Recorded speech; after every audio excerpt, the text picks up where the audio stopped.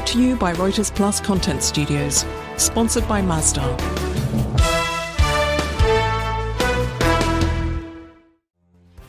Hello and welcome to Future Energy Talks with me, Andrew Wilson. When it comes to clean energy solutions, hydrogen has been talked about for decades. But has its moment finally arrived as a carbon-free solution, particularly in the most challenging sectors like concrete and steel? Stay with us to find out.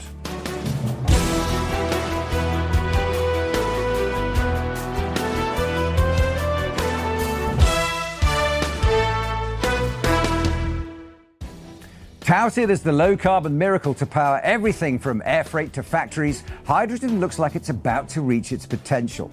Many companies are investing heavily now in hydrogen projects. Mazda, our sponsor, has been leading green hydrogen production across the Middle East, and many more companies are following. But do the challenges of affordability, safety, and distribution still have to be managed? To discuss exactly that, I'm joined now by Matthew Knight, Head of Market and Government Affairs at Siemens Energy UK. He's also chair of the government's Hydrogen Production Group. Matthew, good to see you. Thanks very much indeed for joining us. First of all, you work in the hydrogen space. Give us an idea of its importance and indeed its potential. Well, often when we talk about the energy transition, the first thing we think of is renewable electricity, wind and solar. But actually 3/4 of all the energy that we use on the planet today is not in the form of electricity. It's in the form of chemical fuels, things like oil and gas. And we use those because they're easy to store and to transport.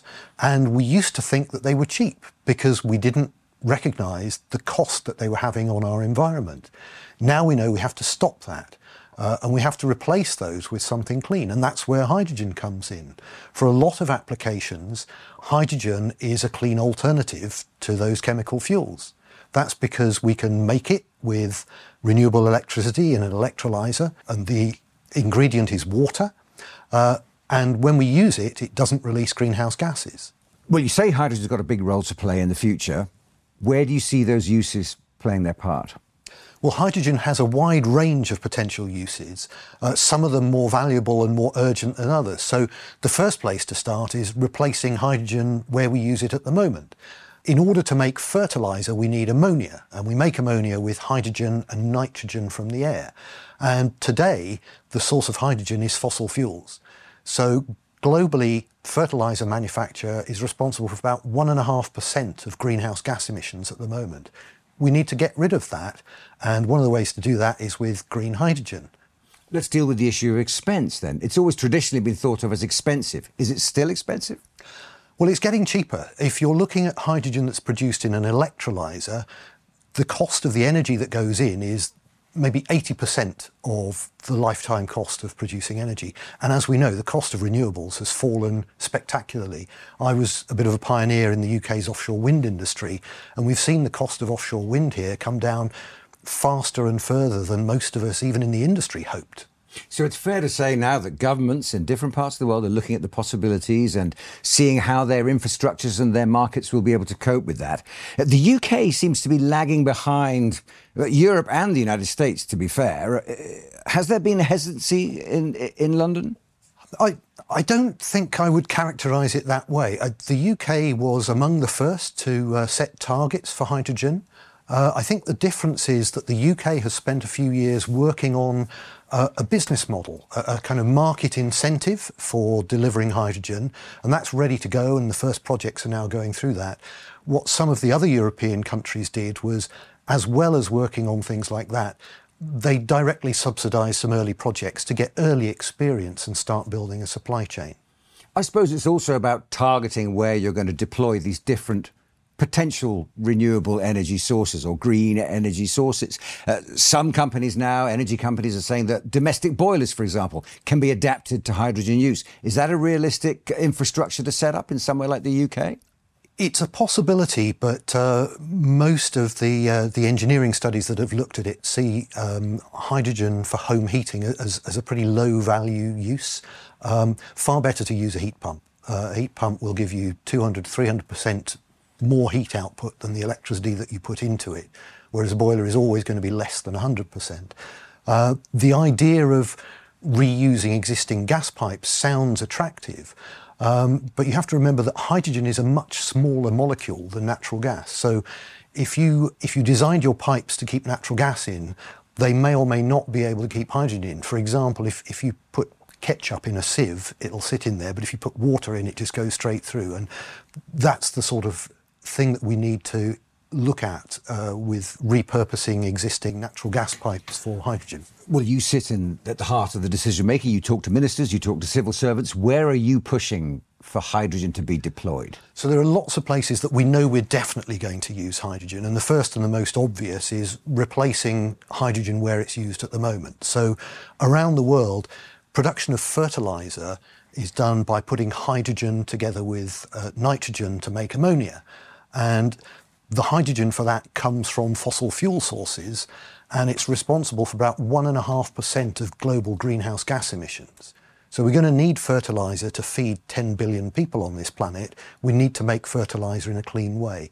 So replacing dirty hydrogen with clean hydrogen is top of the list. But there are other things that we'll need hydrogen for as well. There are some heavy transport applications. There are certain chemical processes, things like making steel.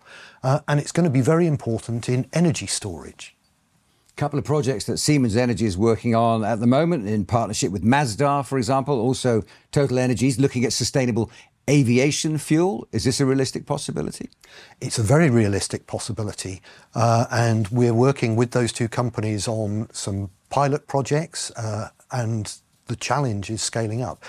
Aviation is possibly the hardest industry to decarbonise because at the moment it's an international industry, so it's outside the jurisdiction of any particular government. It burns 1 million barrels of kerosene a day, and kerosene is very easy to deliver to any airstrip anywhere in the world. So we need an alternative fuel that's relatively energy dense and relatively easy to move around. What about the geopolitics of all this, these troubling issues of dependency, which we've seen, of course, in Europe in recent years, but also security? Where do energy sources like hydrogen play into the geopolitics of distribution and sales and supply? Well, hydrogen is a game changer for geopolitics of energy. Different countries will have advantages in making hydrogen locally. So hot, sunny places are a good place to use solar power to make hydrogen. Windy places like the UK are super places for making hydrogen. And those countries are going to be different from the ones that historically produced the oil and gas. But we will still see trading of energy around the world. Maybe it will be in the form of hydrogen in pipelines. Maybe it will be in the form of hydrogen derivatives like ammonia or e-methanol, or we talked about sustainable aviation fuel. What about the rollout, the deployment of hydrogen as an energy source? I mean, we've seen in the renewable sector with wind and solar, it's a combination of incentives, of entrepreneurial enterprise, of government subsidies sometimes, but a way of nudging the public in a certain direction.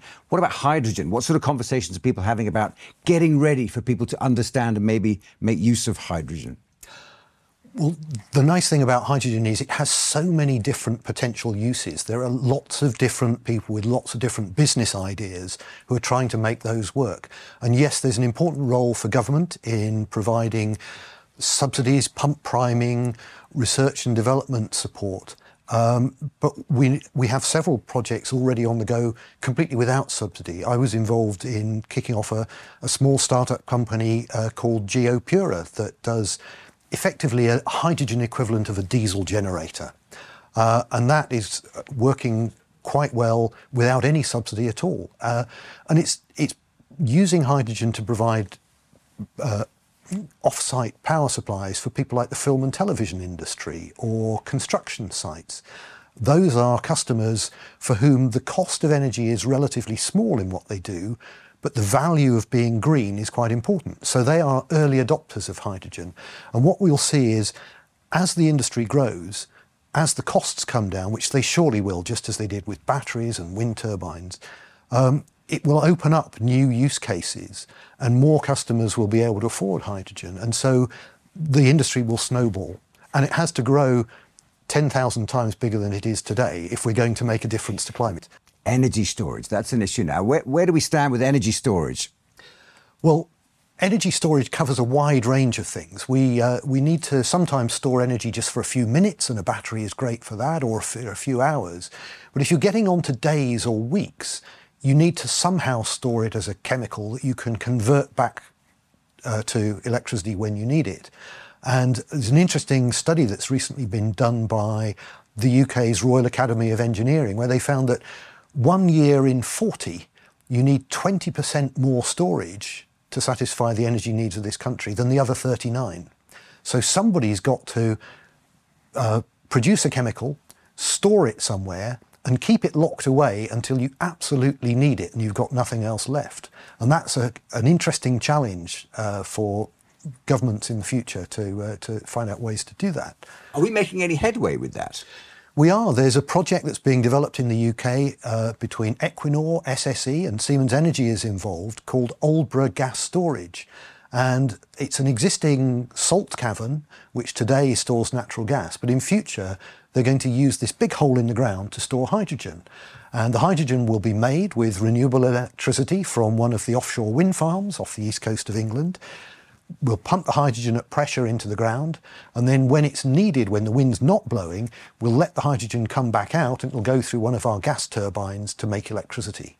Let's take a step back and look at some of the science in this. I mean, we talk about blue hydrogen, we've already mentioned green hydrogen. What are the differences? And what's the pluses and minuses, particularly of blue hydrogen? Well, they both produce hydrogen, which superficially it's the same product, but actually it has different customers and it's done on different scales. So in green hydrogen, we take electricity and we put it through an electrolyser and we split water into hydrogen and oxygen. We can release the oxygen into the air, and when we use the hydrogen somewhere, it will recombine with oxygen and we get water back. So it's a completely sustainable process. And that's attractive to lots of different customers, particularly those who really want to be green. And blue hydrogen is more of a chemical process. It's made in very large chemical plants, and we do something called carbon capture and storage. So we take a fossil fuel like natural gas, and we strip the carbon off and we bury the carbon, and then we're left with the hydrogen. That process can only be done at large scale, and you need to have a place to put the carbon dioxide. So it's a different kind of process, it's a different scale, it's different kinds of customers. But that's really valuable for, say, a chemical plant who at the moment is using fossil fuel. They can reduce their carbon emissions by 80% by using blue hydrogen. So different customers, different uses, but the same end product. Matthew, let's look at carbon capture. You mentioned carbon capture earlier on. Carbon capture and storage, what are the applications of that and how can that be used to decarbonise, particularly heavy industry? Well, if you want to clean up a process, you can either put a clean thing in at the front end or clean up the emissions at the back end. And carbon capture and storage is about cleaning up the exhaust. And that might be the exhaust of a power station or a chemical plant or anything else that's releasing greenhouse gases into the atmosphere at the moment.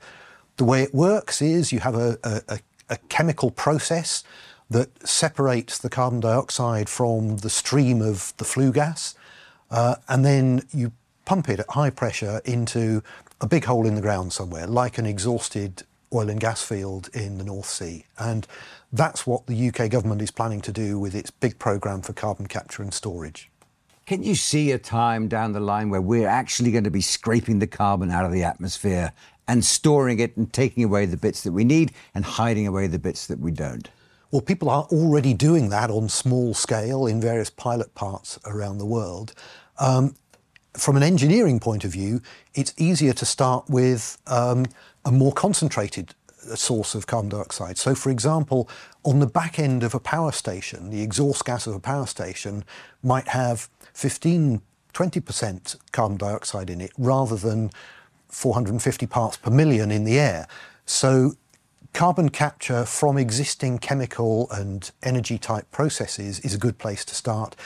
The other alternative is biomass. We grow a crop that captures the carbon from the air as part of the growth of the whatever the crop is, and then when we use that crop in some way to make biofuel or we combust it, the carbon is released. But if we capture it, we've then got a way of actually making a sort of negative way of capturing carbon and releasing energy. So realistically, what's your vision about how hydrogen will introduce itself to industry, to the public, to go further, to make the growth that you talked about a moment ago? Well, I think as we see this industry grow 10,000 times in a decade, and I'll say that quickly, but that is quite a challenge, we'll see the uses change and we'll see the customers change. We'll obviously see the costs come down as well.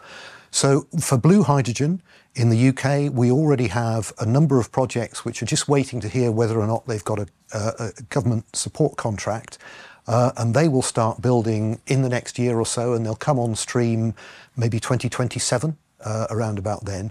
But they are big blocks. You're talking gigawatt scale in one particular project. Green hydrogen will start with small projects, and we're already seeing those, and the projects will get larger and the number of projects will grow, and we should, both blue and green, get to around the sort of 5 to 10 gigawatt scale for each of those industries by the end of this decade in the UK. I mean, I still think of hydrogen as a niche market and a niche technology. Am I behind the curve? It is today, and I think whenever someone's talking about hydrogen, you need to clarify, are you talking about it this year, next year, or 5 years' time? We are on that massive ramp-up learning curve, and it is going to be big. People will argue how big, but it's going to be big. Are you optimistic? I am optimistic, but also I look at climate change. We use as around the planet 100 million barrels of oil every day. We've got to replace that entire infrastructure with a clean alternative by the middle of the century. And so hydrogen is one of the things that's going to help us do that, but it's only going to be valuable if it gets to that sort of terawatt scale in the next 10, 15 years. So I'm optimistic that it can play its part, and we need it to go as fast as it can. Matthew, that's fascinating stuff. Thanks very much indeed for joining us. Thank you. Matthew Knight there. Well, hydrogen, just one possible step on the road to a greener future. For more insights, listen to our other podcasts in the series. Join me, Andrew Wilson, for more future energy talks. And of course, subscribe now.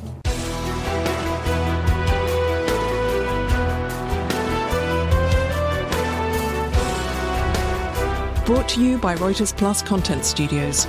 Sponsored by Mazda.